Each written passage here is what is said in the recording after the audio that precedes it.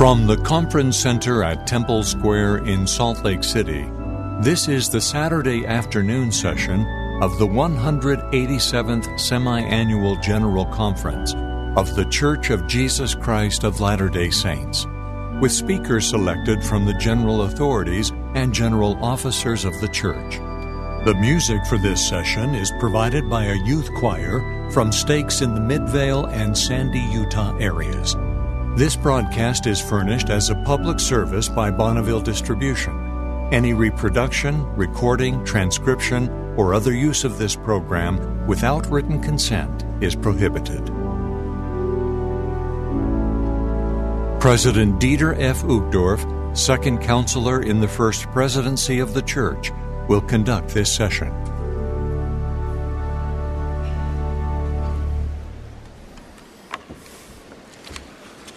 Dear brothers and sisters, dear friends, we welcome you to this Saturday afternoon session of the 187th Semi-Annual General Conference of the Church of Jesus Christ of Latter-day Saints. We send our greetings to our dear President Thomas S. Monson, who's watching the proceedings at his home. President Monson, we love you. We extend our greetings to all who are in attendance or who are participating by means of television, radio, or the internet. We likewise welcome those who are viewing the meeting in stake centers in various parts of the world, where the conference is being carried by satellite transmission. The music for this session will be provided by a youth choir from stakes in the Midvale and Sandy, Utah areas under the direction of Leah Tarrant, with Linda Margetts at the organ. The choir will open this meeting by singing, "Come, ye children of the Lord." The invocation will then be offered by Elder Lawrence E. Corbridge of the 70. Children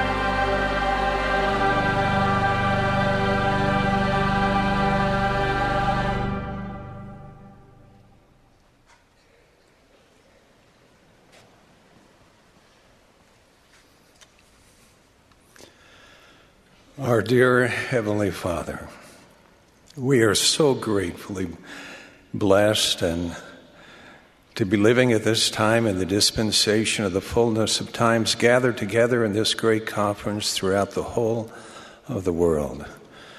We have the fullness of the gospel.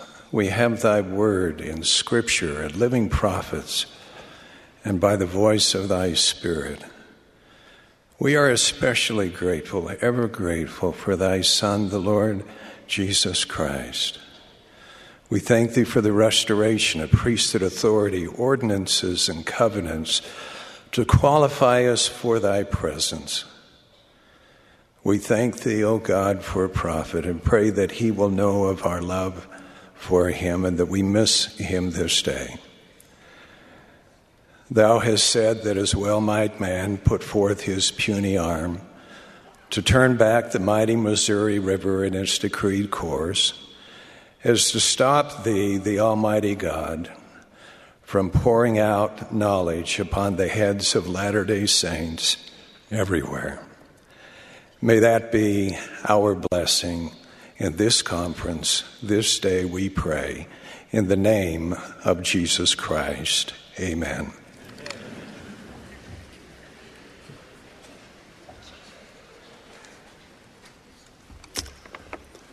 President Henry B. Eyring, First Counselor in the First Presidency, will now present the general officers and Area 70s of the Church for sustaining vote.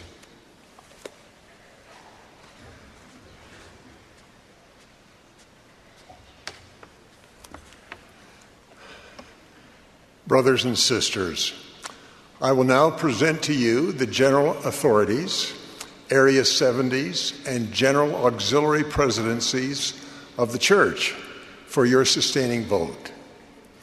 It is proposed that we sustain Thomas Spencer Monson as prophet, seer, and revelator, and president of the Church of Jesus Christ of Latter-day Saints. Henry Benyon Eyring as first counselor in the First Presidency, and Dieter Friedrich Uchtdorf as second counselor in the First Presidency. Those in favor may manifest it. Those opposed, if any, may manifest it. It is proposed that we sustain Russell Marion Nelson as president of the Quorum of the 12 Apostles, and the following as members of that quorum: Russell M. Nelson, Dallin H. Oakes, M. Russell Ballard, Robert D. Hales, Jeffrey R. Holland, David A. Bednar, Quentin L. Cook, R. Todd Christofferson, Neil L. Anderson, Ronald A. Rasband, Gary E. Stevenson, and Dale G. Renlund. Those in favor, please manifest it. Any opposed may so indicate. It is proposed that we sustain the counselors in the First Presidency and the Quorum of the 12 Apostles as prophets, seers, and revelators. All in favor, please manifest it. Contrary, if there be any, by the same sign. Elders Donald L. Hallstrom and Richard J. Maines have been released from serving as members of the Presidency of the 70. All who wish to show appreciation to these brethren for the service they have rendered may do so by the uplifted hand. It is proposed that we sustain Elder Juan E. Uceda and Patrick D. Kieran, who have been called to serve as members of the Presidency of the 70. Those willing to sustain these brethren in their new assignments, please manifest it. Any who are opposed may indicate by the same sign. It is proposed that we release with appreciation for their devoted service Elders Stanley G. Ellis, Larry R. Lawrence, and W. Craig Zwick as General Authorities 70s and grant them emeritus status. Those who wish to join us in expressing gratitude to these brethren for their remarkable service, please so manifest. It is proposed that we release the following as Area 70s: Pedro U. Aduru, Detlef H. Adler, Angel J. Alarcon, Windsor Balderrama, Christopher Charles, Robert M. Call, Jean R. Chittister, Ralph L. Dusnap, Angele Duarte, Peter F. Evans, Francisco D. Granja, Yudi A. Gushin, Clifford T. Harbertson, and Fioc Udu Leon, Luis M. Leal, Alexandro Lopez, El Jean-Claude Mabaya, Declan O. Madu, Alexander T. Mestre, Jared R. Ocampo, Andrew M. O'Riordan, Jesus A. Ortiz, Abernathy Opahara, Su Hong Pan, Robert C. Reen, Jorge Luis Romeo, Jorge El Saldivar, Sidhu Schmeil, Aline Spanos, Moroni B. Torgan, Stephen L. Toronto, Ricardo Valladares. Those who wish to join us in expressing appreciation for their excellent service, please manifest it. It is proposed that we sustain Torben Engberg to serve as an Area 70. All in favor, please manifest it. Those opposed, if any.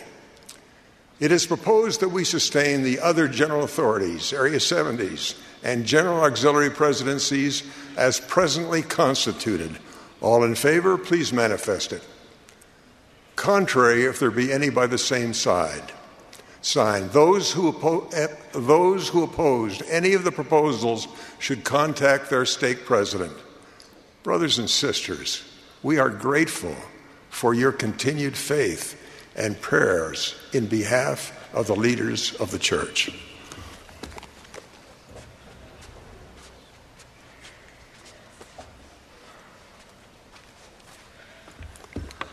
Thank you, President Eyring. The choir will now favor us with the medley of I'm Trying to Be Like Jesus and He Sent His Son. Following the singing, we will be pleased to hear from Elder Gary E. Stevenson of the Quorum of the 12 Apostles. He will be followed by Brother Stephen W. Owen, who serves as Young Men General President. Elder Quentin L. Cook of the Quorum of the 12 Apostles will then address us.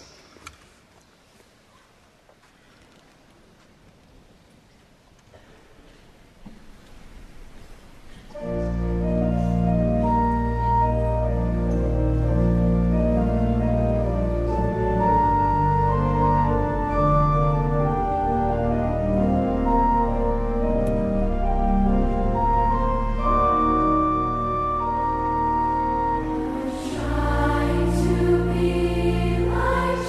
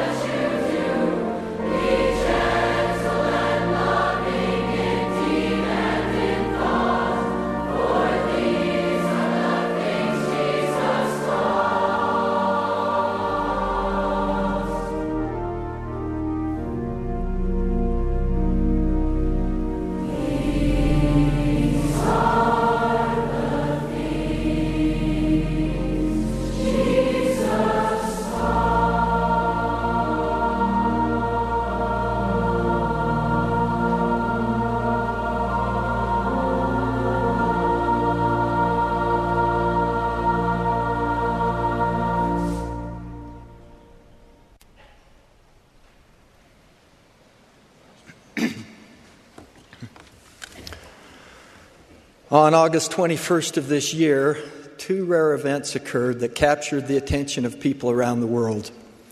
The first was the 90th birthday celebration of our beloved prophet, President Thomas S. Monson. At the time, I was on assignment in the Pacific area and was thrilled that the saints of Australia, Vanuatu, New Zealand, and French Polynesia were not only aware of his personal milestone, but they also rejoiced in celebrating it. I felt fortunate to share in their warm expressions of faith and love for this great man. What an inspiration it is to see the connection Latter-day Saints share with their prophet. Of course, President Monson, mindful of those desiring to wish him happy birthday, described an ideal birthday gift. Find someone who is having a hard time or is ill or lonely and do something for them. That's all I would ask. We love and sustain you, President Monson. The other rare and heavenly event occurring on the same day and captivating millions worldwide was a total solar eclipse. This was the first time such an eclipse had marched across the entire United States in 99 years. Have you ever seen a solar eclipse? A total solar eclipse occurs when the moon moves between the earth and the sun, almost completely blocking any light from the sun. This is a marvel to me. If you imagine the sun as the size of a common bicycle tire, the moon in comparison would be scarcely the size of a small pebble. How is it possible that the very source of our warmth, light, and life could be so greatly obstructed by something comparatively insignificant in size? Although the sun is 400 times larger than the moon, it is also 400 times farther away from the earth. From Earth's perspective, this geometry makes the sun and moon appear to be the same size. When the two are aligned just right, the moon seems to obscure the entire sun.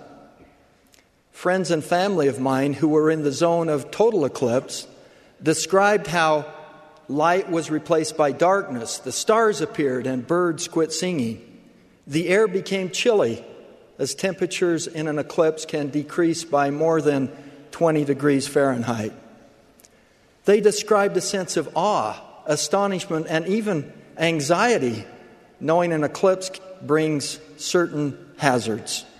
However, they all exercised care to prevent permanent eye damage or spiritual eclipse during the eclipse event. Safety was made possible because they wore glasses equipped with special filtered lenses that protected their eyes from any potential harm. In the same manner that the very small moon can block the magnificent sun, extinguishing its light and warmth, a spiritual eclipse can occur when we allow minor and troublesome obstructions to get so close they block out the magnitude, brightness, and warmth of the light of Jesus Christ and His gospel. Elder Neil A. Maxwell took this analogy even further when he stated, "Even something as small as a man's thumb, when held very near the eye, can blind him to the very large sun. Yet the sun is still there.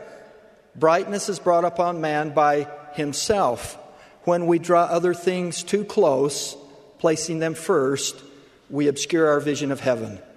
Clearly, none of us wants to purposefully obscure our vision of heaven or allow a spiritual eclipse to occur in our lives. Let me share some thoughts that may assist us in preventing spiritual eclipse from causing us permanent spiritual damage. Do you recall my description of special eyewear used to protect those viewing a solar eclipse from eye damage or even eclipse blindness? Looking at a spiritual eclipse through the protecting and softening lens of the Spirit provides a gospel perspective, thus protecting us from spiritual blindness. Let's consider some examples.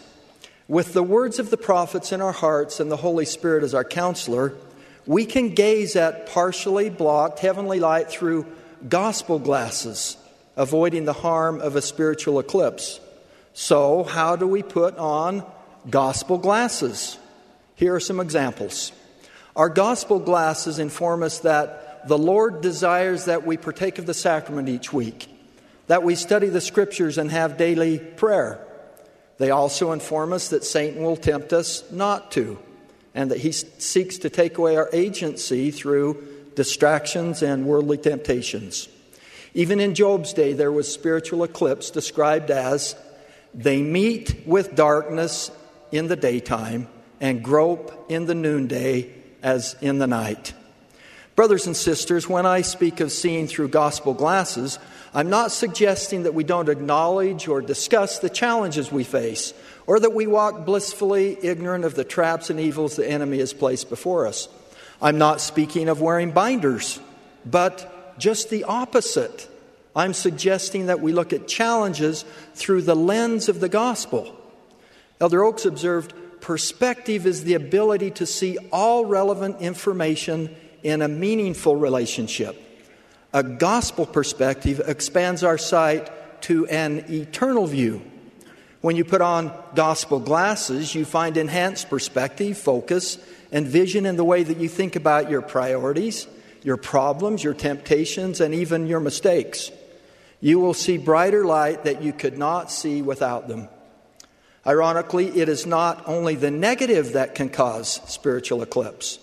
Often admirable or positive endeavors can be drawn so close that they blot out gospel light and bring darkness. These dangers or distractions could include education and prosperity, power and influence, ambition, even talents and gifts. President Dieter F. Uchtdorf has taught that any virtue, when taken to an extreme, can become a vice.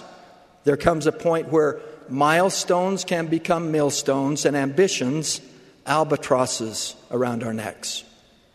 Let me share in greater detail examples that could become catalysts for avoiding our own spiritual eclipses.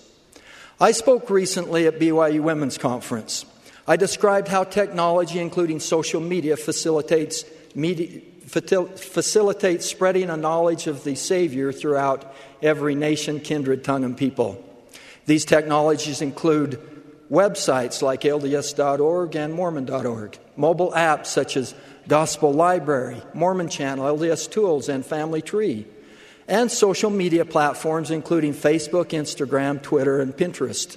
These modalities have generated hundreds of millions of likes, shares, views, retweets, and pins, and are very effective in sharing the gospel. All of the virtues and appropriate use of these technologies notwithstanding, there are risks associated with them. When drawn too close, can put us in a spiritual eclipse, potentially blocking the brightness and warmth of the gospel. The use of social media, mobile apps, and games can be inordinately time-consuming and can reduce face-to-face interaction.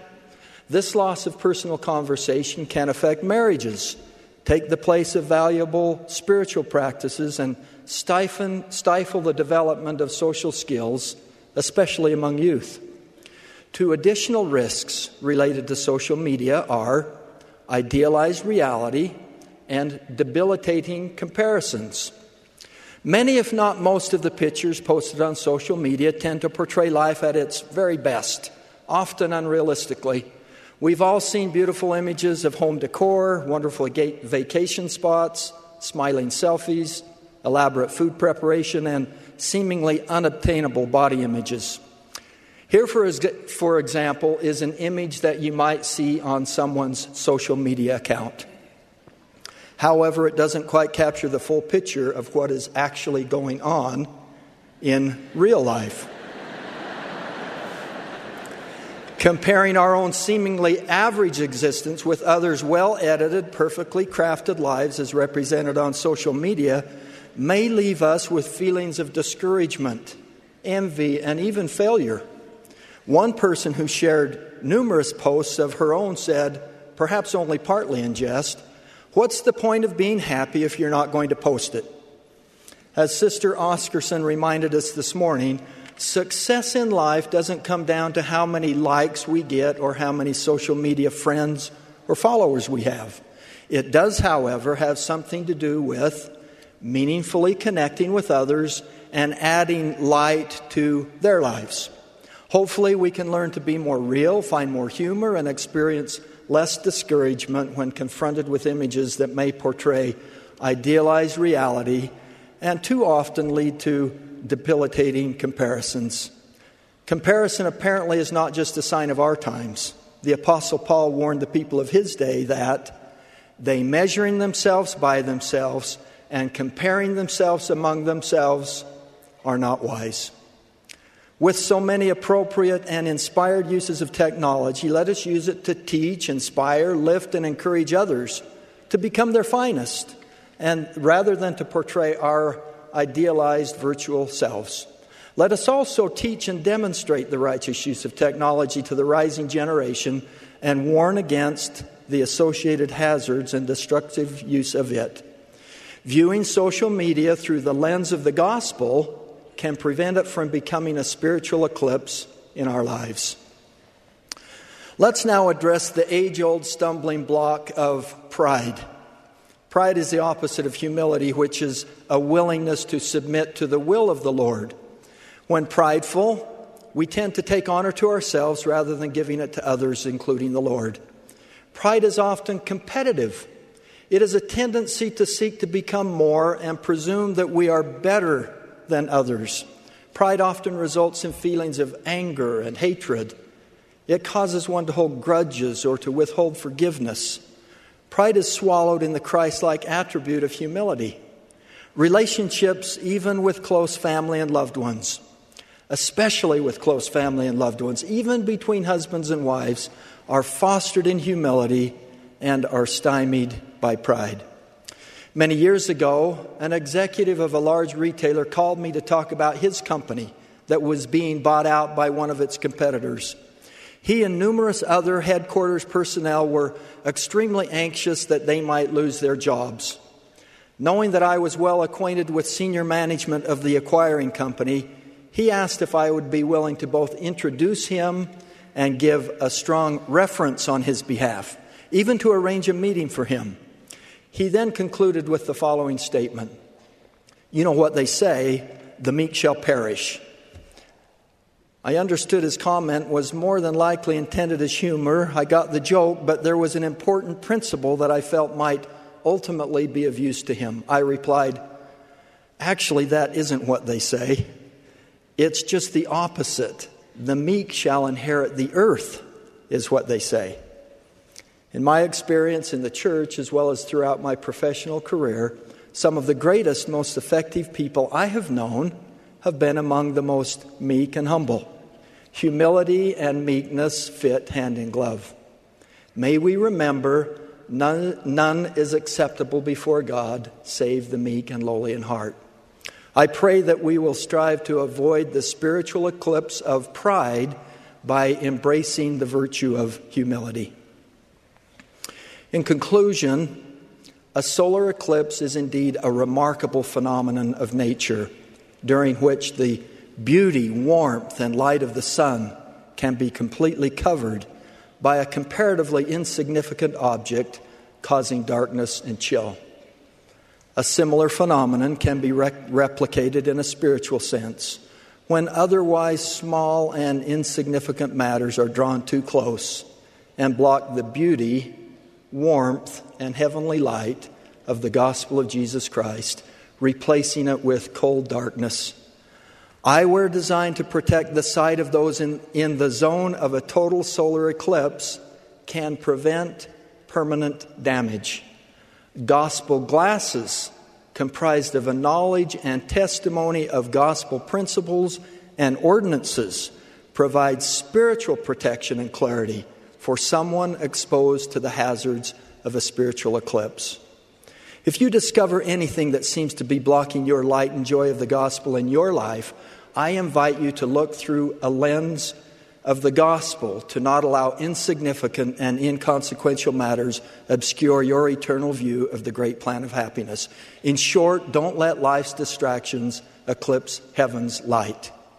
I bear testimony that no matter the obstruction that may block our vision of gospel light, the light is still there.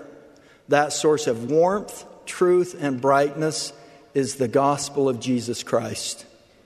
I bear testimony of a loving Heavenly Father and of His Son Jesus Christ and of His role as our Savior and Redeemer. In the name of Jesus Christ, amen.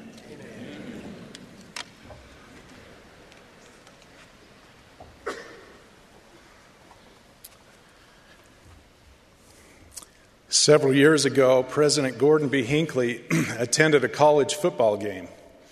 He was there to announce that the stadium would be named after the team's longtime beloved coach who was about to retire.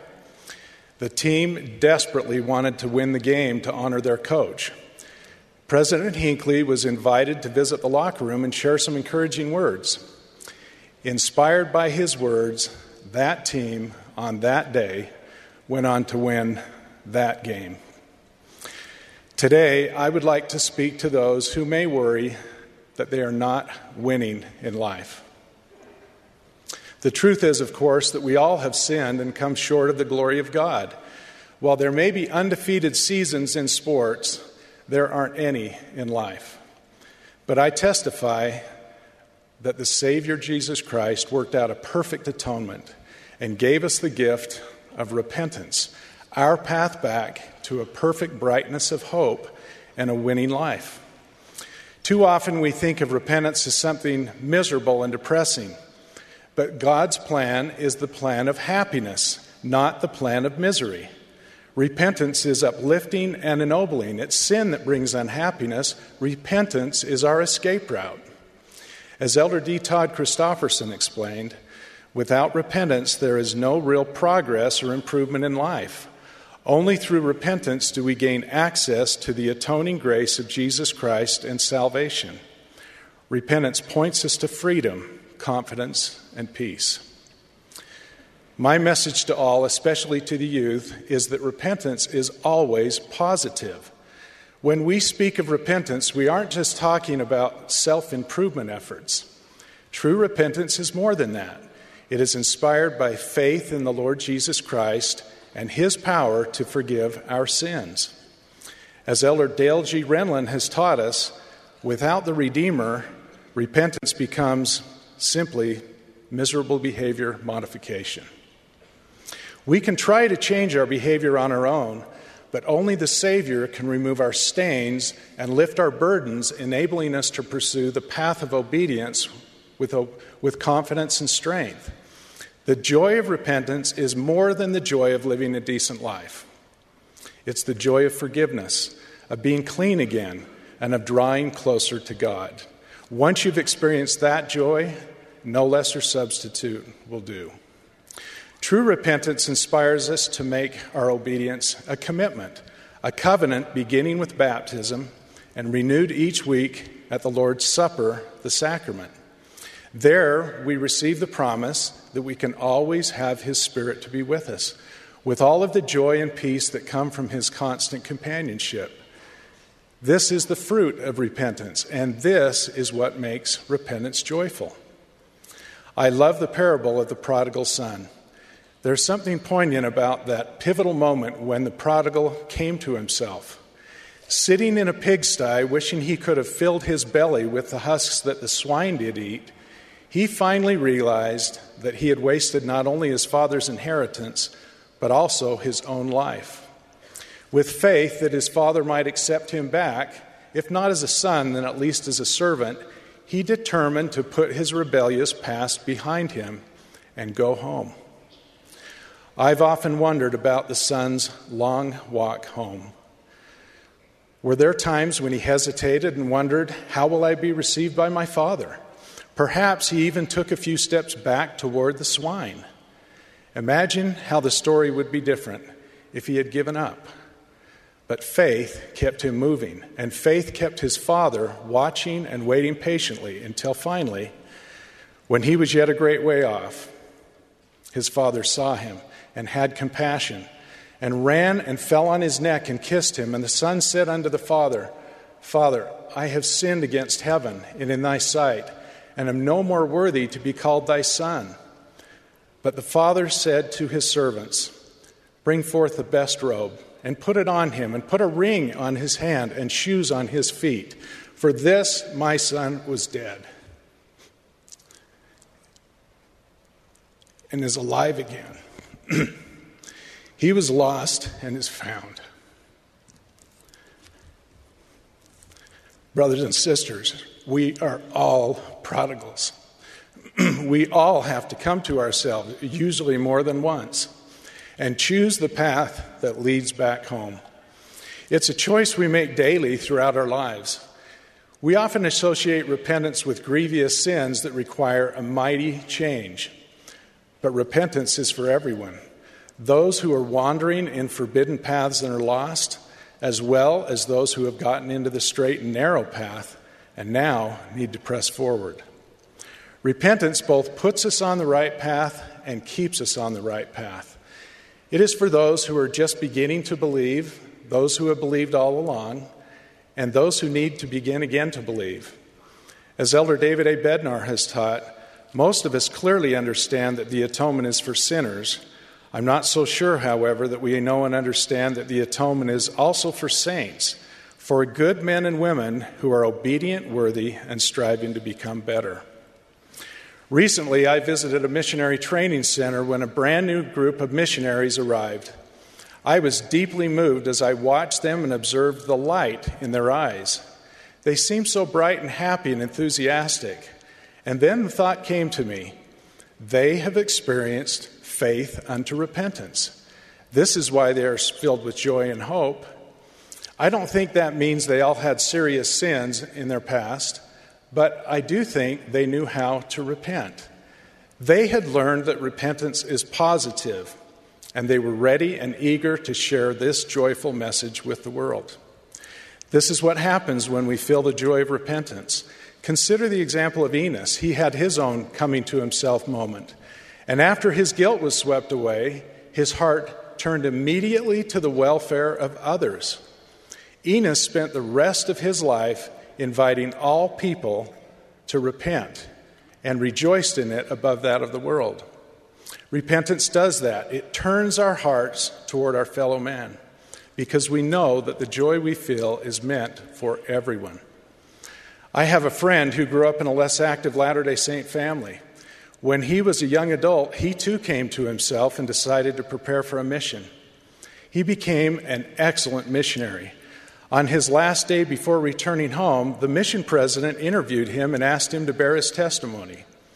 He did so, and after a tearful embrace, the president said, "Elder, you could forget or deny everything you have just testified of in a matter of months if you do not continue to do the things that built your testimony in the first place." My friend later told me that he has prayed and read the scriptures daily since he returned from his mission. Being constantly nourished by the good word of God has kept him in the right way. You who are preparing for full-time missions and you who are returning, take note. It is not enough just to gain a testimony. You have to maintain it and strengthen it. As every missionary knows, if you stop pedaling a bicycle, it will fall. And if you stop feeding your testimony, it will weaken. This same principle applies to repentance. It is a lifelong pursuit, not a once-in-a-lifetime experience. To all who seek forgiveness, the youth, young single adults, parents, grandparents, and yes, even great-grandparents, I invite you to come home. Now is the time to begin. Do not procrastinate your day of repentance. Then, once you have made that decision, keep following the path. Our Father is waiting, longing to receive you. His arms are outstretched all the day long for you. The reward is worth the effort. Remember these words from Nephi. Ye must press forward with a steadfastness in Christ, having a perfect brightness of hope, and a love of God and of all men. Wherefore, if ye shall press forward, feasting upon the word of Christ, and endure the end, behold, thus saith the Father, ye shall have eternal life. Sometimes the journey will seem long. After all, it is the journey toward eternal life. But it can be a joyous journey if we pursue it with faith in Jesus Christ and hope in His atonement. I testify that the moment we set foot on the path of repentance, we invite the Savior's redeeming power into our lives. That power will steady our feet, expand our vision, and deepen our resolve to keep moving forward, step by step, until that glorious day when we finally return to our heavenly home and hear our Father in heaven say to us, "Well done." In the name of Jesus Christ, amen.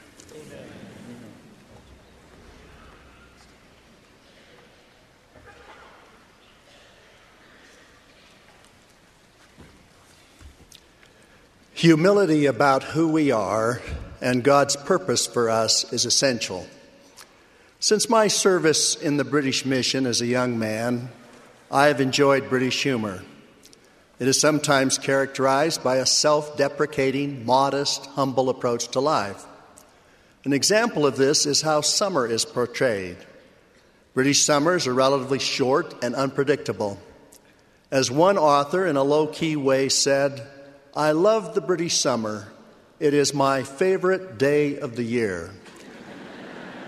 A favorite British cartoon character of mine was pictured in her bed, waking up late in the morning and declaring to her dogs, "Oh my goodness, I think we've overslept and we've missed summer." There is an analogy in this humor to our life on this beautiful earth.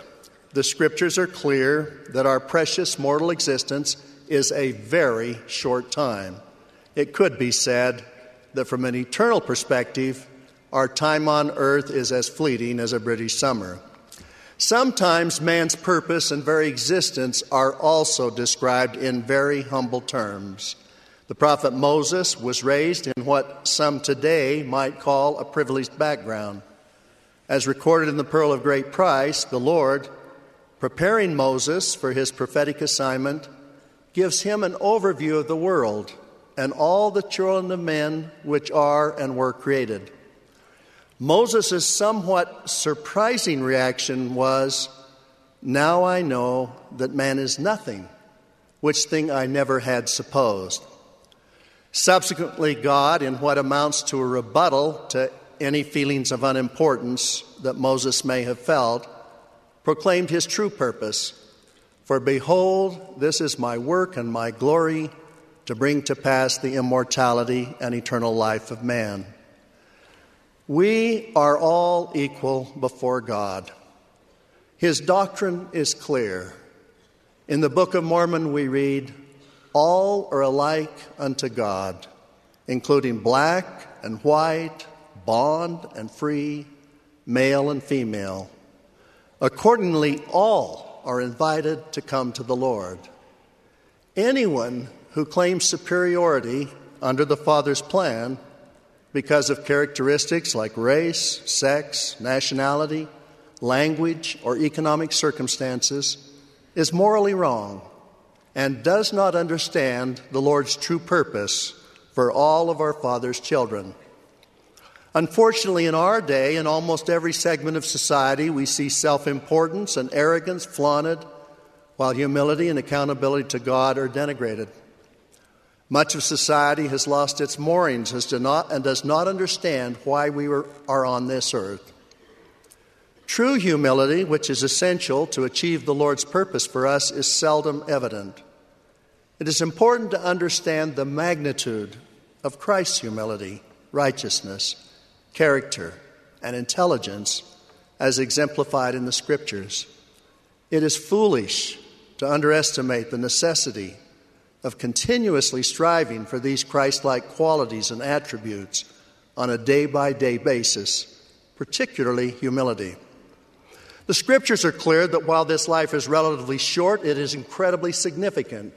Amulek, who was a missionary companion of Alma in the Book of Mormon, said, "This life is the time for men to prepare to meet God.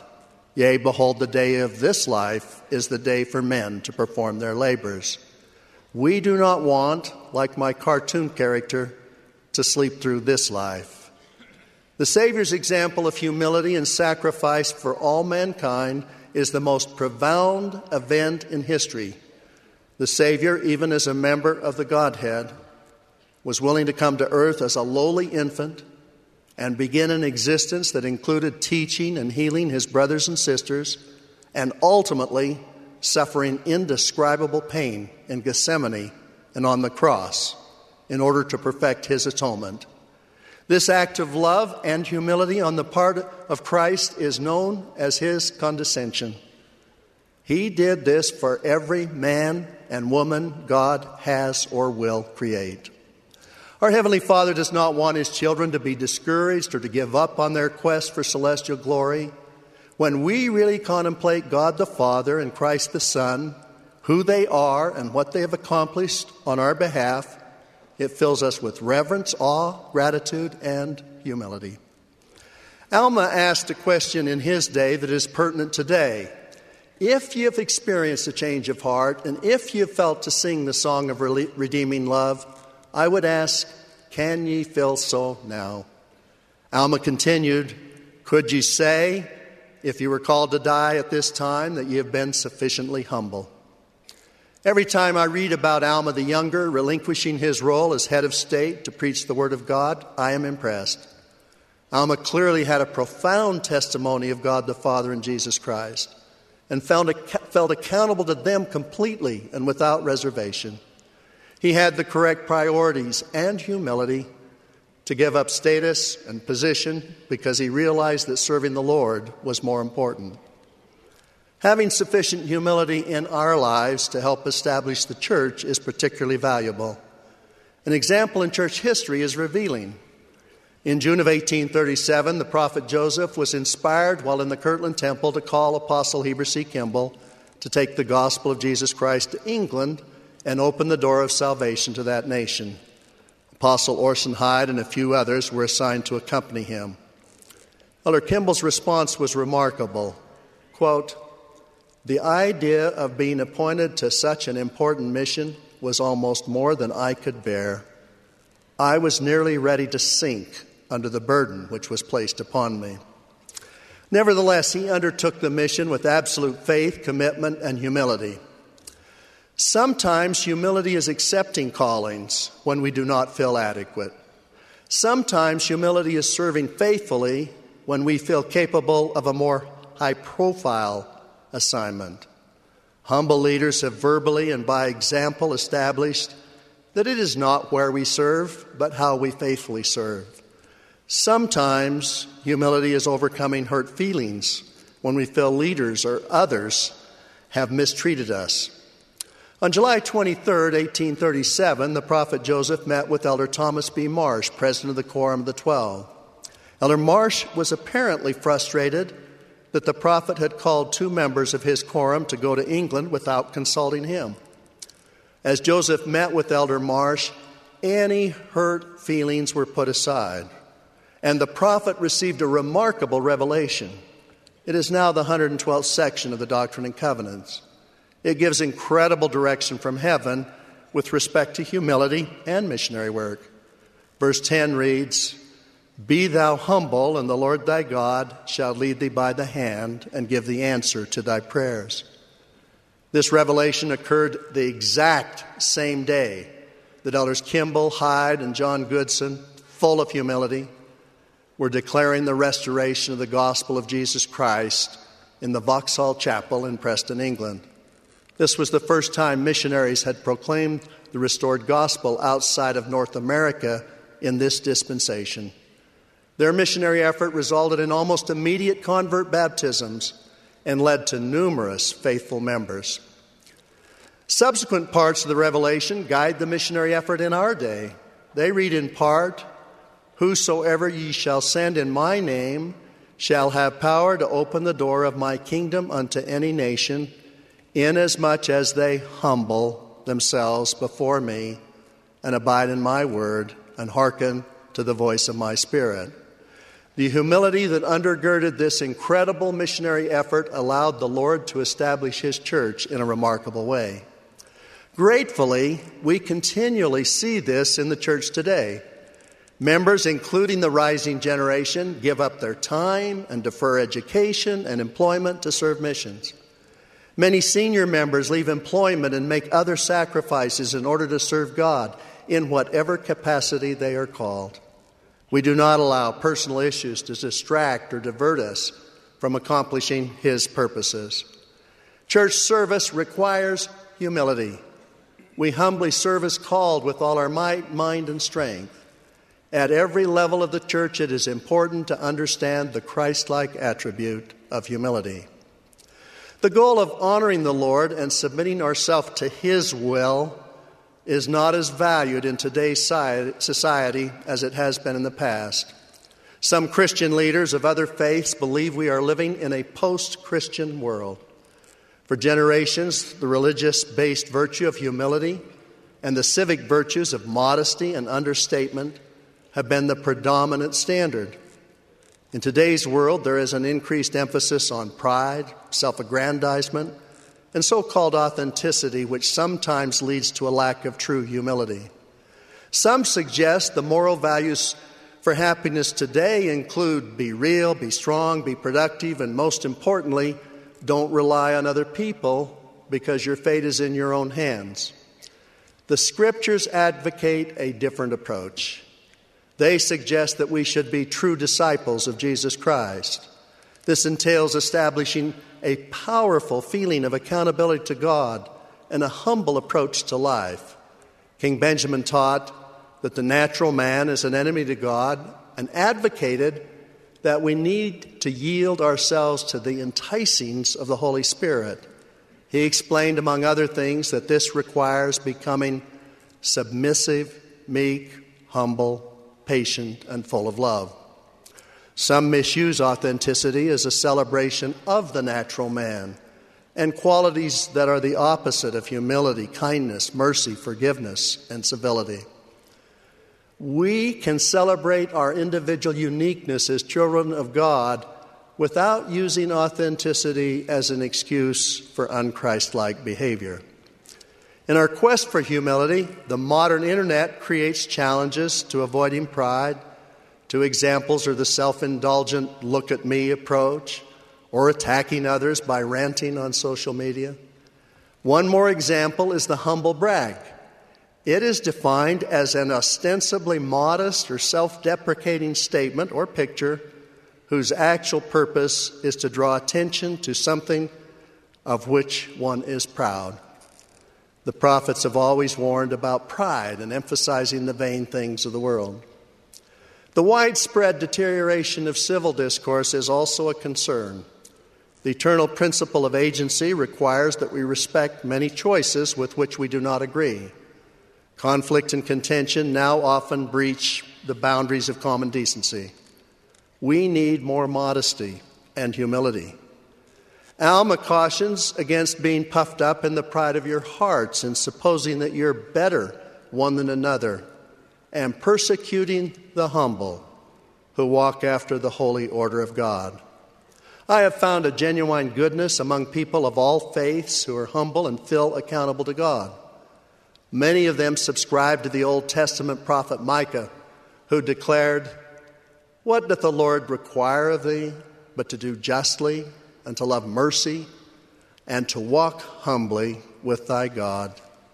When we are truly humble, we pray for forgiveness and forgive others.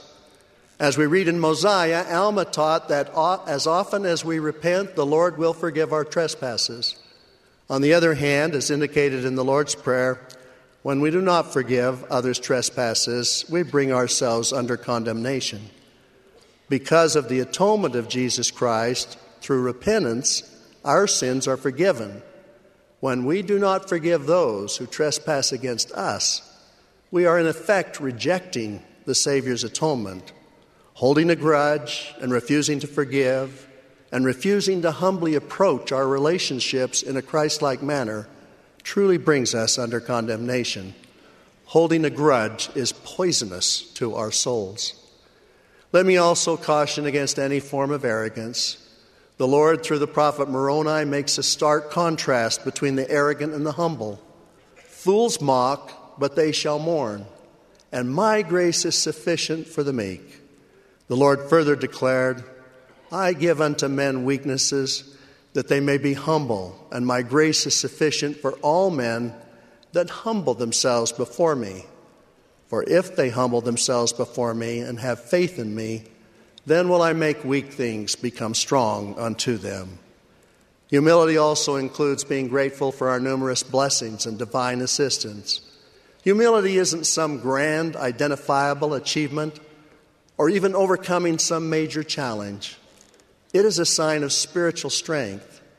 It is having the quiet confidence that day by day and hour by hour we can rely on the Lord, serve Him, and achieve His purposes. It is my prayer that in this contentious world we will continuously strive for true humility every day. A favorite poem puts it this way: the test of greatness is the way one meets the eternal every day. I bear a sure witness of the Savior and his atonement and the overwhelming importance of humbly serving him each and every day. In the name of Jesus Christ, amen. Amen.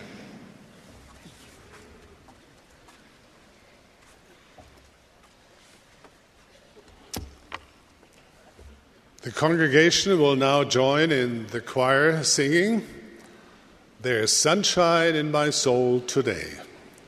After the singing, we'll be pleased to hear from Elder Ronald A. Raspman of the Quorum of the 12 Apostles. He will be followed by Elder O. Vincent Halleck of the 70.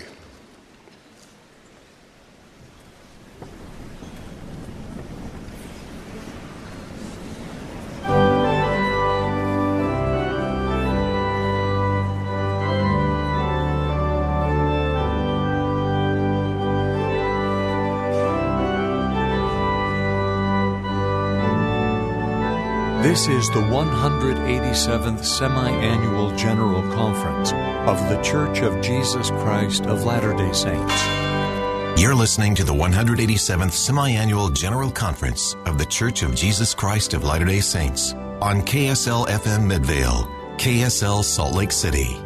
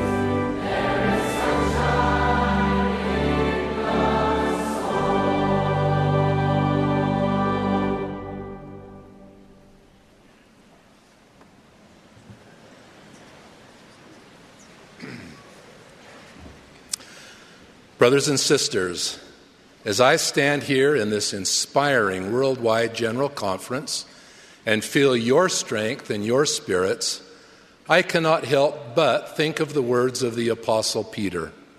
Lord, it is good for us to be here. That is not exactly what Alma said after preaching to the people in Ammonihah.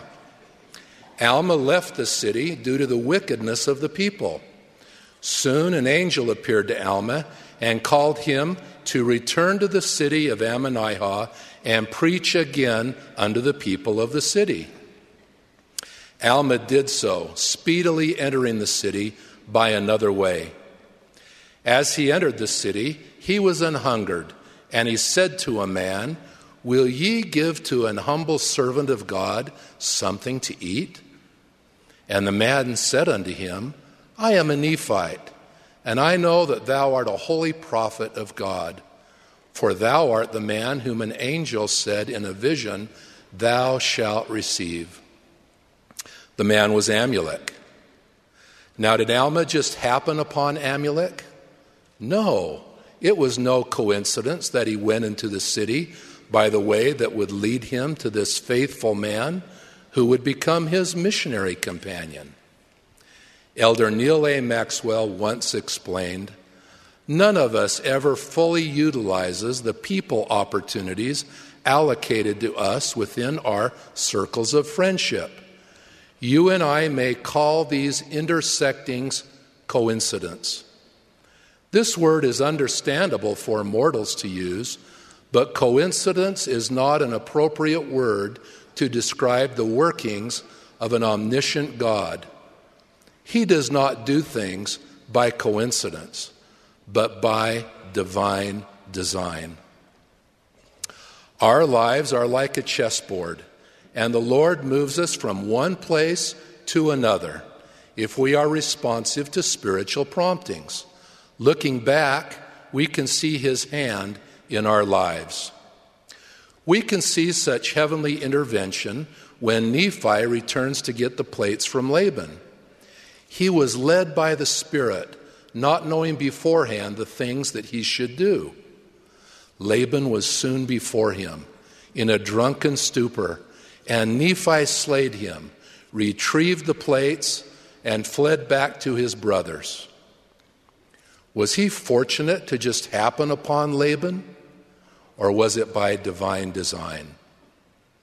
Significant events unfold in the gospel and in the church that further the kingdom of God on earth.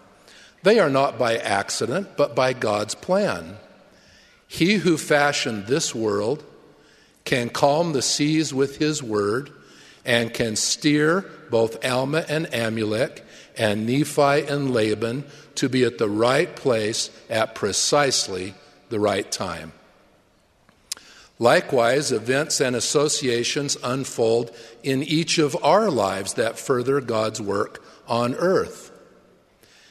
Dear Elder Joseph B. Worthland spoke of an occasion when President Monson said to him, "There is a guiding hand above all things.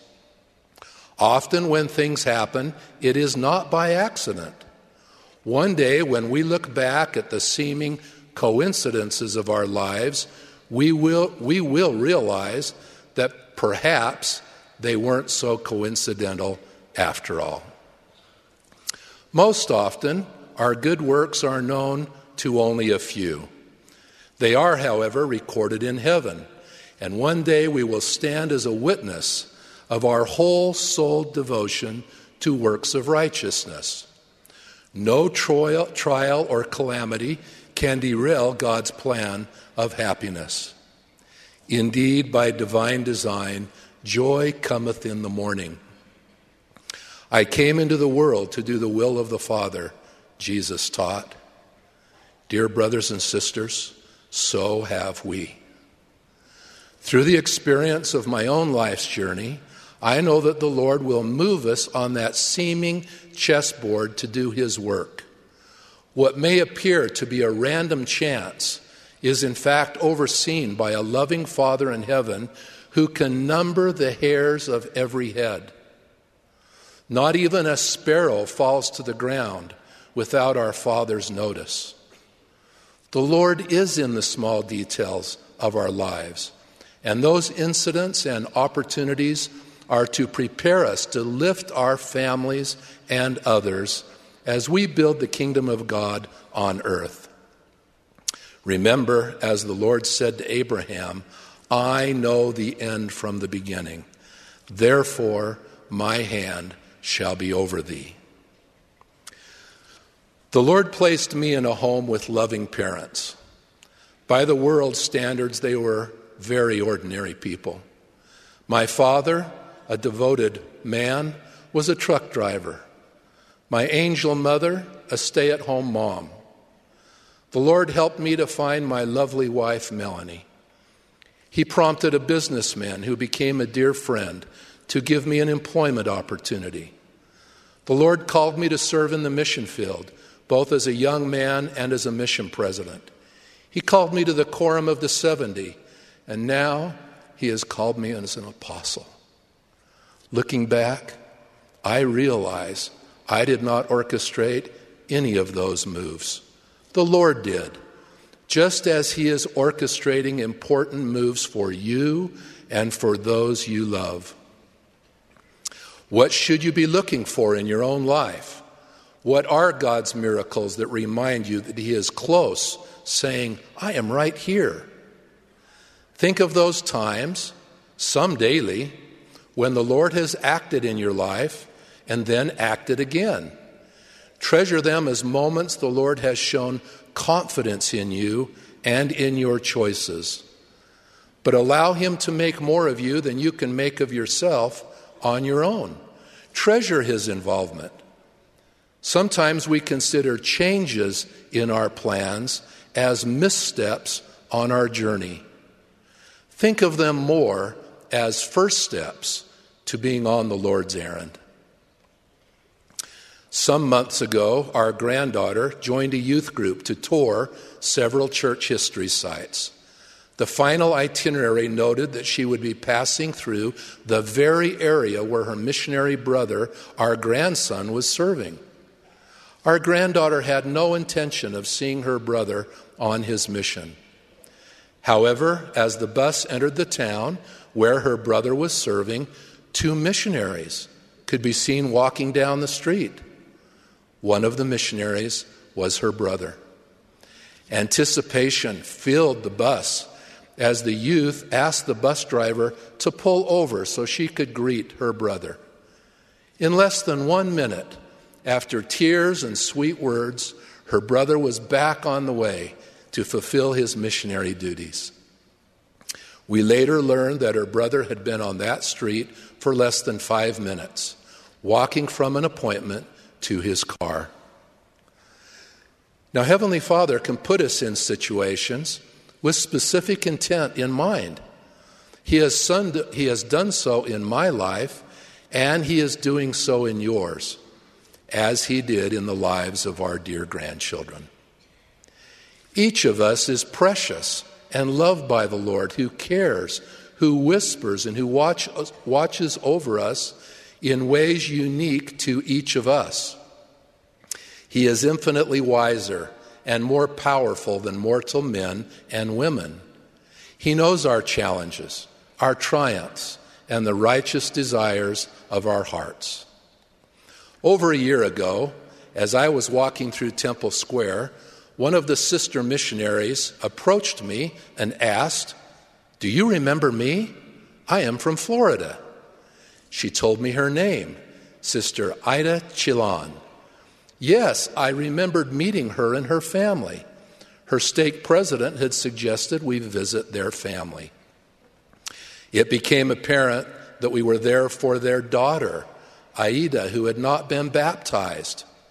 After our visit and more than a year of teaching and fellowshipping, Aida was baptized. After we visited on Temple Square, she wrote me a letter. She said, "I know with all my heart that Heavenly Father knows each of us and that he continues to place us in each other's paths for a reason.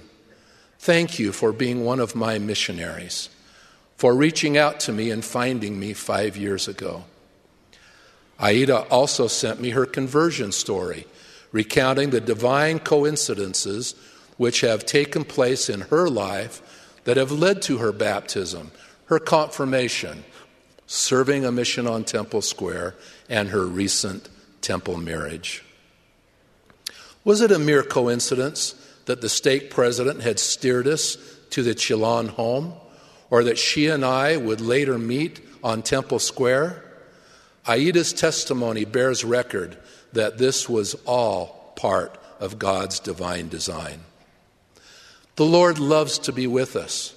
It is no coincidence that when you are feeling His Spirit and acting on first promptings, that you feel Him as He promised. I will go before your face. I will be on your right hand and on your left, and my Spirit shall be in your hearts, and mine angels round about you to bear you up. We all have similar things happen in our lives. We may meet someone who seems familiar, renew an acquaintance, or find common ground with a stranger. When those occur, perhaps the Lord is reminding us that we are all truly brothers and sisters.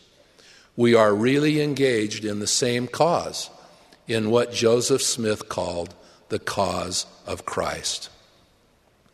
Now, where does agency fit in a divine design? We have a choice to follow or to not follow our Savior and His chosen leaders. The pattern is clear in the Book of Mormon.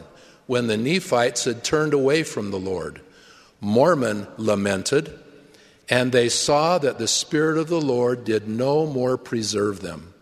Yea, it had withdrawn from them, because the Spirit of the Lord doth not dwell in unholy temples.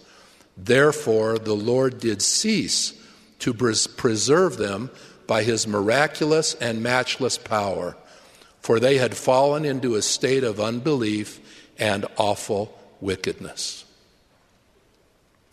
Not all that the Lord asks of us is a result of how strong we are, how faithful we are, or what we may know. Think of Saul, who the Lord stopped on the road to Damascus. He was going the wrong direction in his life, and it had nothing to do with north or south. Saul was divinely redirected. Known later as Paul, his apostolic ministry reflected what the Lord already knew he was capable of doing and becoming, not what he had set out to do as Saul.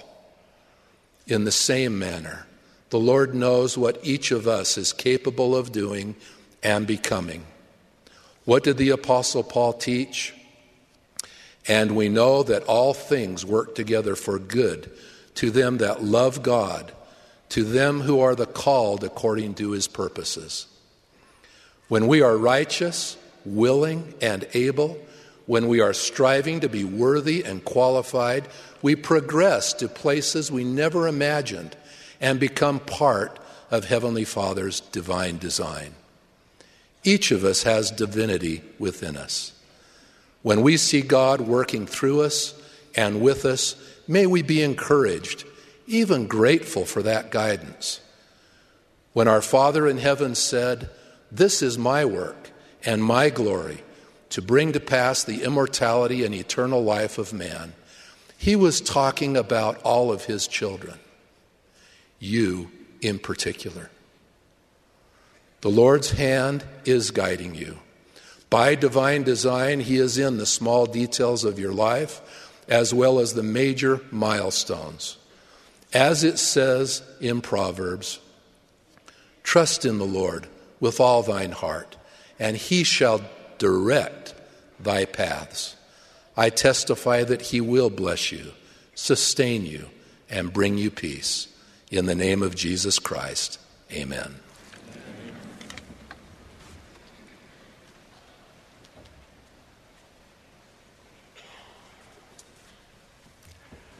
I have had the great blessing of serving among the saints of the Pacific for most of my adult life. The faith, love, and amazing sacrifices of these devoted saints fills me with inspiration, gratitude, and joy. Their stories are like your own. It has occurred to me that these saints have much in common with the widow who the Savior observed while He sat and beheld how the people cast money into the treasury. And many that were rich cast in much, And there came a certain poor widow, and she threw in 2 mites. And he called unto him his disciples, and saith unto them, Verily I say unto you, that this poor widow has cast more in than they all which have cast into the treasury. For they did cast in of their abundance, but she of her want did cast all that she had, even all her living. Even though her 2 mites were a meager contribution, to the Savior her gift was of supreme value, because she gave everything. In that moment, the Savior fully knew the widow, for her gift showed him her heart. The quality and depth of her love and faith were such that she gave knowing that her want would be supplied. I have seen that same heart in the saints of the Pacific. In a small village on one of these islands, an older man and his wife accepted the invitation of the missionaries to sincerely ask the Lord if the lessons they were being taught were true. In this process, they also considered the consequences of the commitments that they would need to make if the answer they had received would lead them to accepting the restored gospel. They fasted and prayed to know the truthfulness of the church and the veracity of the Book of Mormon. The answer to their prayers came in the form of a sweet but ringing affirmation, yes, it is true. Having received this witness, they chose to be baptized. This was not a choice without personal cost. Their decision and baptism carried with it a high price. They lost employment. They sacrificed social standing. Important friendships dissolved, and the support, love, and respect of family was withdrawn. They now walked to church each Sunday, exchanging awkward glances with friends and neighbors who were walking in the opposite direction. In these difficult circumstances, this good brother was asked how he felt about their decision to join the church.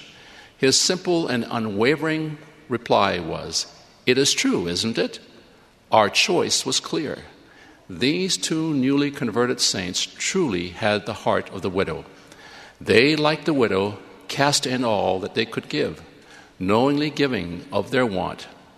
As a product of their faith and believing hearts and enduring faith, during these hard times, their burdens were lightened. They were aided and surrounded by supportive and ministering church members, and they were personally strengthened by their service in church callings. After casting in all, the greatest day came when they were sealed in the temple as an eternal family. Like converts under Alma's leadership, the Lord did strengthen them, that they could bear up their burdens with ease, and they did submit cheerfully and with patience to all the will of the Lord. Such is the heart of the widow exemplified in this wonderful couple. Let me speak of another experience where the heart of the widow was in full view. In Samoa, we labor with village councils to gain access for missionaries to preach the gospel. A few years ago, I had a conversation with a chief from a village where the missionaries had been prohibited for many, many years. My conversation occurred not too long after the paramount chief had opened the village to the church, permitting our missionaries to teach those interested in learning about the gospel and its doctrines. After so many years to have this miraculous turn of events, I was curious to learn about what had happened to cause the paramount chief to take this action.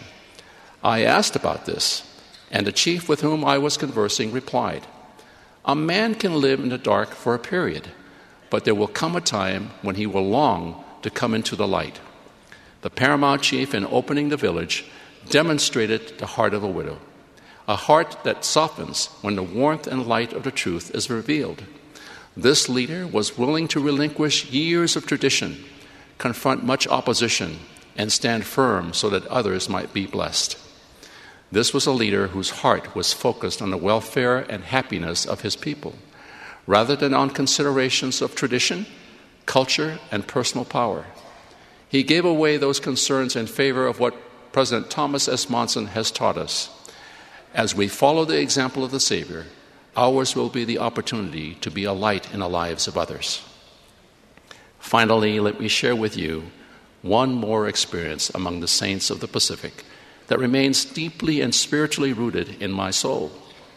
Some years ago, I was a young counselor to a bishop in a new ward in American Samoa.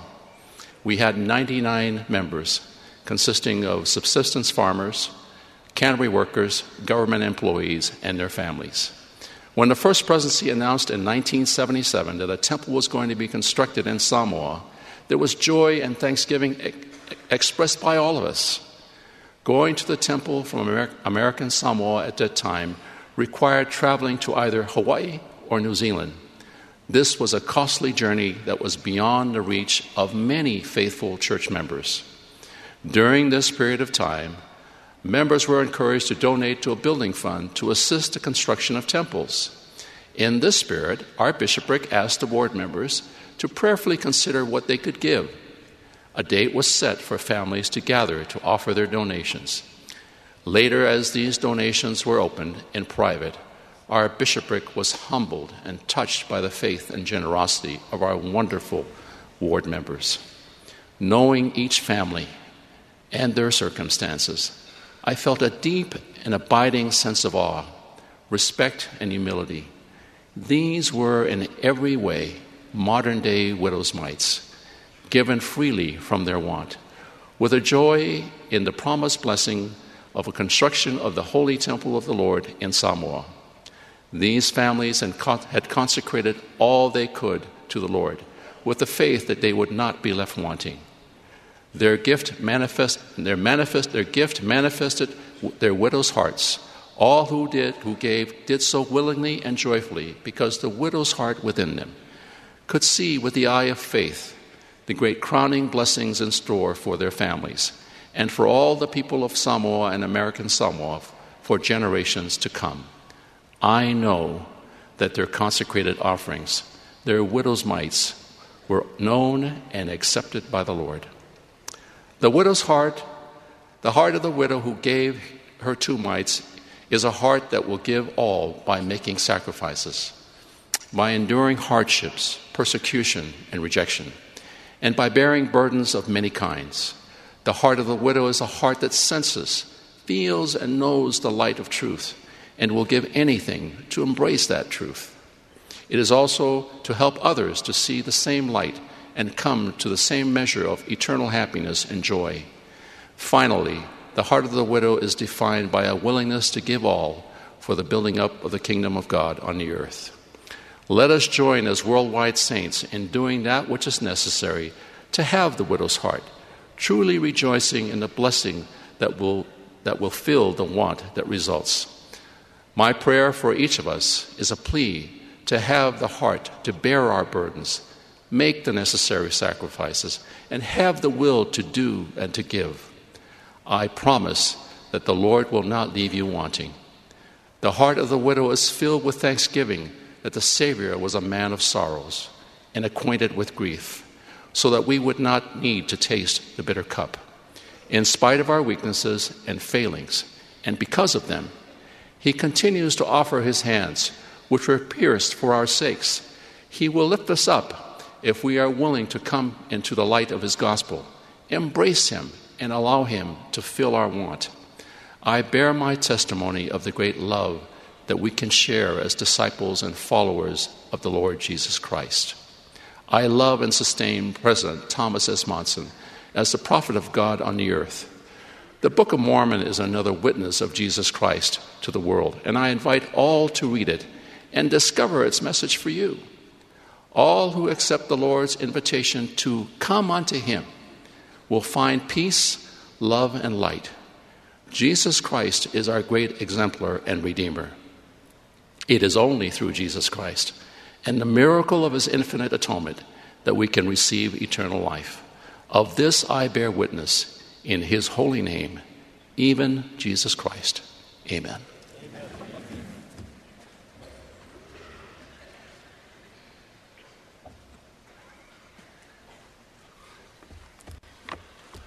We're indeed grateful for all who have spoken to us this afternoon, and for the touching music of that beautiful youth choir that has provided this wonderful music this afternoon. We remind the brethren of the General Priesthood meeting, which will commence in the Conference Center this evening at 6 p.m., Mountain Daylight Time. The nationwide Mormon Tabernacle Choir broadcast will be tomorrow morning from 9:30 to 10 a.m. Mountain Daylight Time. The Sunday morning session of conference will immediately follow.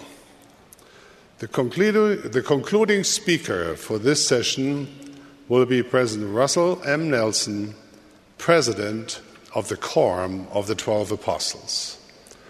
Following his remarks, the choir will close this meeting by singing, "Rejoice, the Lord is King." The benediction will then be offered by Elder Alan F. Packer of the 70.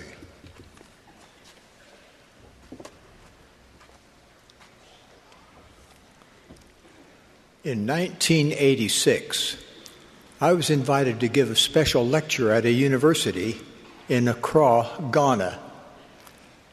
There I met a number of dignitaries, including an African tribal king. As we visited prior to the lecture, the king spoke to me only through his linguist, who then translated for me.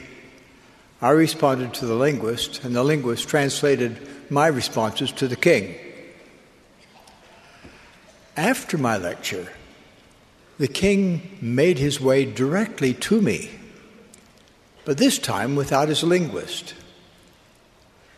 To my surprise, he spoke in perfect English. The Queen's English, I might add. The king seemed puzzled. "Just who are you?" he said. I replied, "I'm an ordained apostle of Jesus Christ." The king asked, "What can you teach me about Jesus Christ?" Well, I responded with a question. "May I ask what you already know about him?" The king's response revealed he was a serious student of the Bible and one who loved the Lord. I then asked if he knew about the ministry of Jesus Christ to the people of ancient America. As I expected, he did not. I explained. After the Savior's crucifixion and resurrection, he came to the people of ancient America, where he taught his gospel. He organized his church and asked his disciples to keep a record of his ministry among them. That record, I continued, is what we know as the Book of Mormon. It is another testament of Jesus Christ. It is a companion scripture to the Holy Bible. Well, at this point, the king became very interested. I turned to the mission president accompanying me, and I asked if he had a copy of the Book of Mormon with him. He pulled one from his briefcase. I opened it to 3 Nephi, chapter 11, and together, the king and I read the Savior's sermon to the Nephites. I then presented the copy of the Book of Mormon to him. His response lodged in my mind and heart forever. "You could have given me diamonds or rubies, but nothing is more precious to me than this additional knowledge about the Lord Jesus Christ." Well, after experiencing the power of the Savior's words in 3 Nephi, the king proclaimed, "If I'm converted and join the church, I will bring my whole tribe with me." "Oh, king," I said, "it doesn't work that way. Conversion is an individual matter." The Savior ministered to the Nephites, one by one. Each individual receives a witness and testimony of the gospel of Jesus Christ. Well, my brothers and sisters, how precious is the Book of Mormon to you? If you were offered diamonds or rubies or the Book of Mormon, which would you choose? Honestly, which is of greater worth to you? Remember, in the Sunday morning session of the April 2017 General Conference, President Thomas S. Monson pleaded with each of us to prayerfully study and ponder the Book of Mormon each day.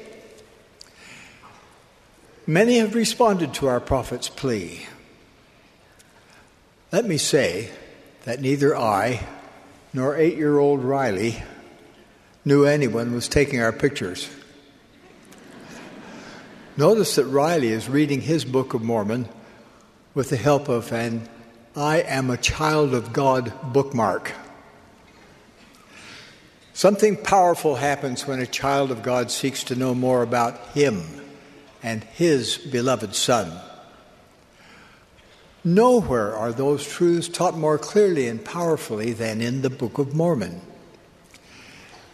Since President Monson's challenge 6 months ago, I've tried to follow his counsel.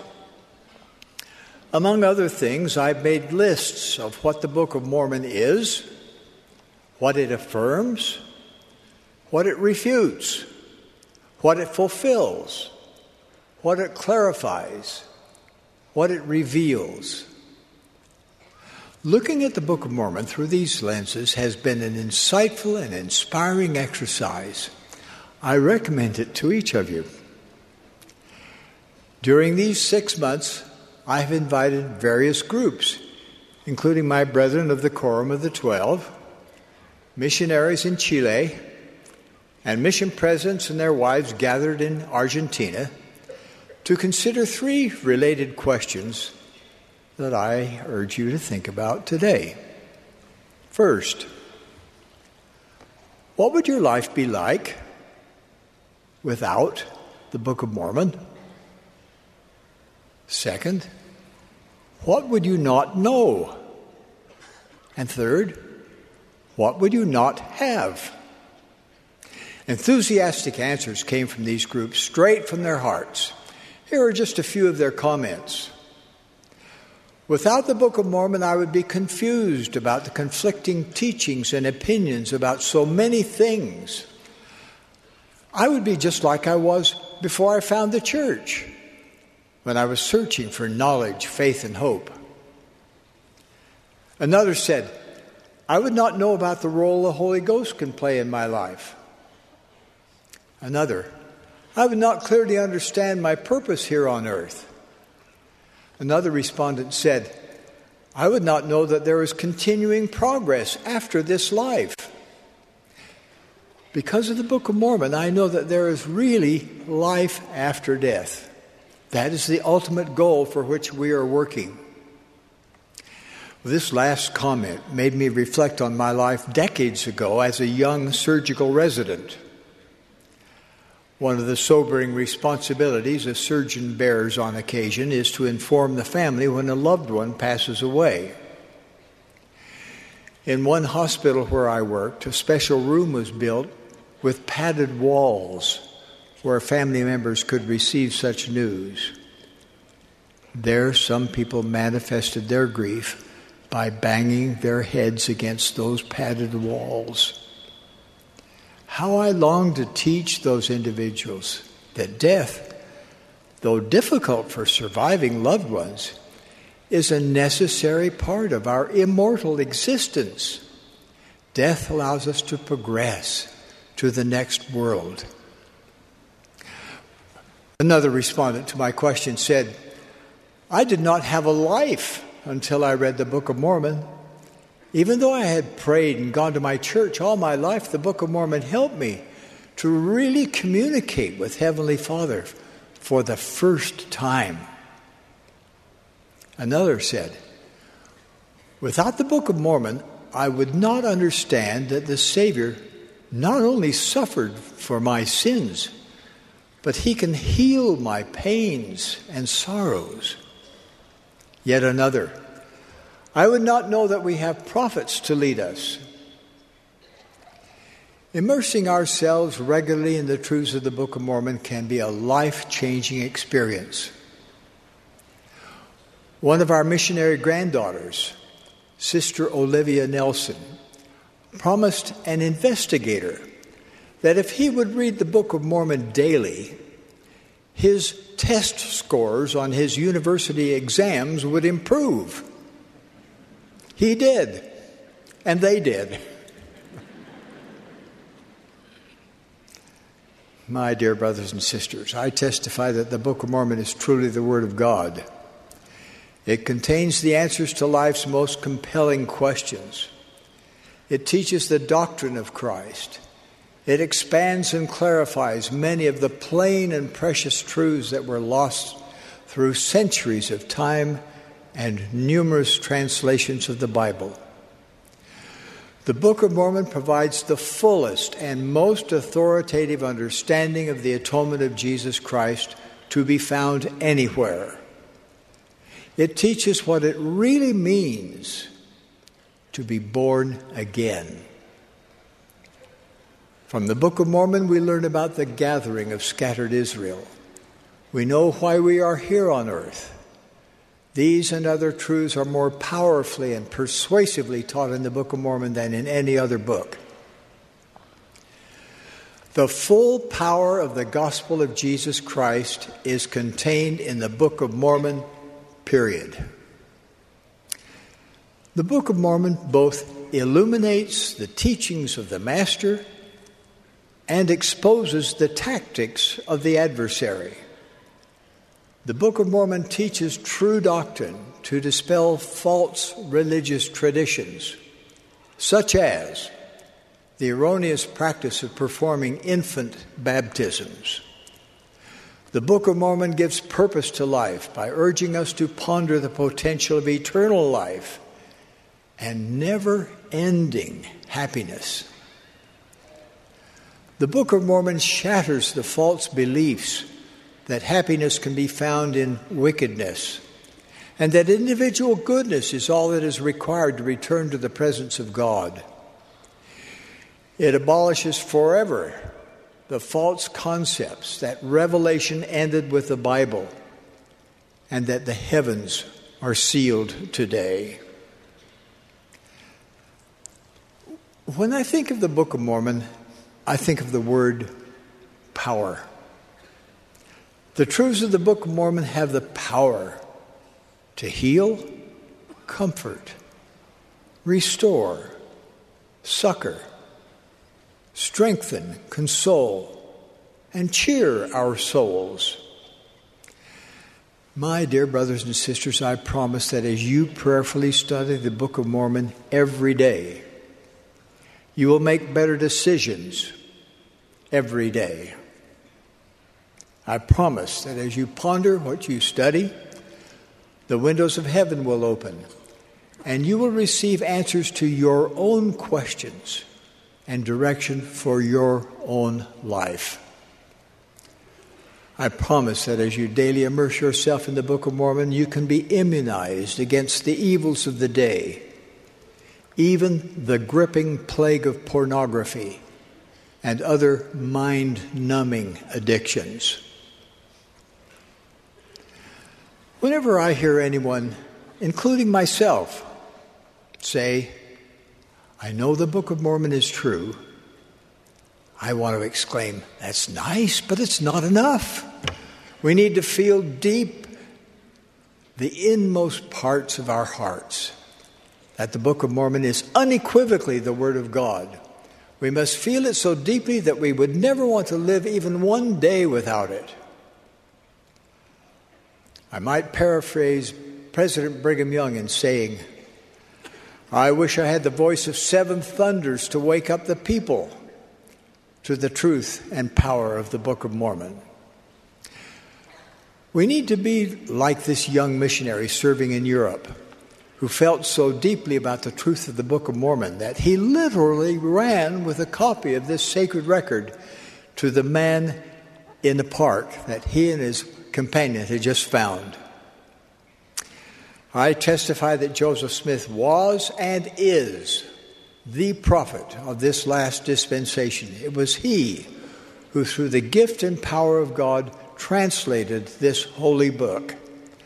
This is the book that will help to prepare the world for the second coming of the Lord. I testify that Jesus Christ is the literal and living Son of our living God, He is our Savior, our Redeemer, our great exemplar, and our advocate with the Father. He was the promised Messiah, the mortal Messiah, and will be the millennial Messiah. I testify with my whole soul that in a most miraculous and singular way, the Book of Mormon teaches us of Jesus Christ and his gospel. I know that President Thomas S. Monson is the prophet of God on the earth today. I love him and sustain him with all of my heart. I so testify in the sacred name of Jesus Christ. Amen.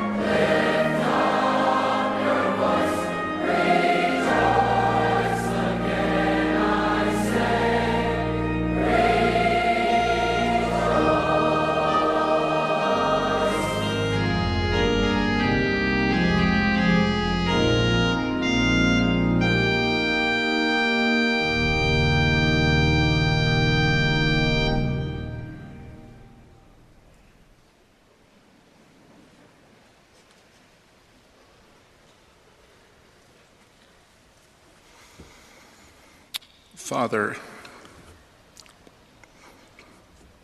it is good that we have been here. We give thanks for what we have heard, for the time and efforts of preparation, for the messages that have been delivered. We pray that we might understand and apply. We pray for our President, President Monson,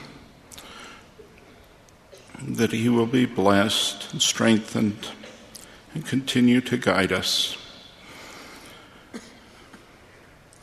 We pray for Elder Hales and for many others who need special blessings at this time. May we be guided as we continue to serve Thee and move Thy work forward. In the name of Jesus Christ, amen.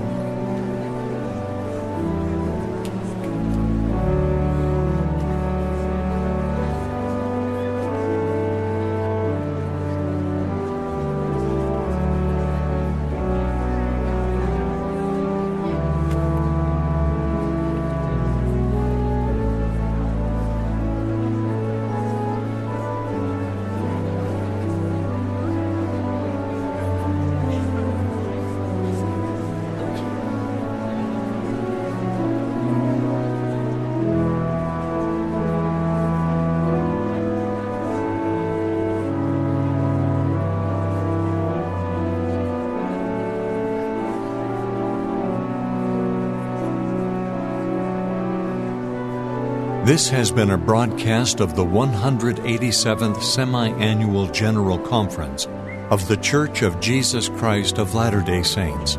Speakers were selected from the general authorities and general officers of the church. The music for this session was provided by a youth choir from stakes in the Midvale and Sandy, Utah areas. This broadcast has been furnished as a public service by Bonneville Distribution. Any reproduction, recording, transcription, or other use of this program without written consent is prohibited. You're listening to the 187th Semi-Annual General Conference of The Church of Jesus Christ of Latter-day Saints on KSL FM Midvale, KSL Salt Lake City.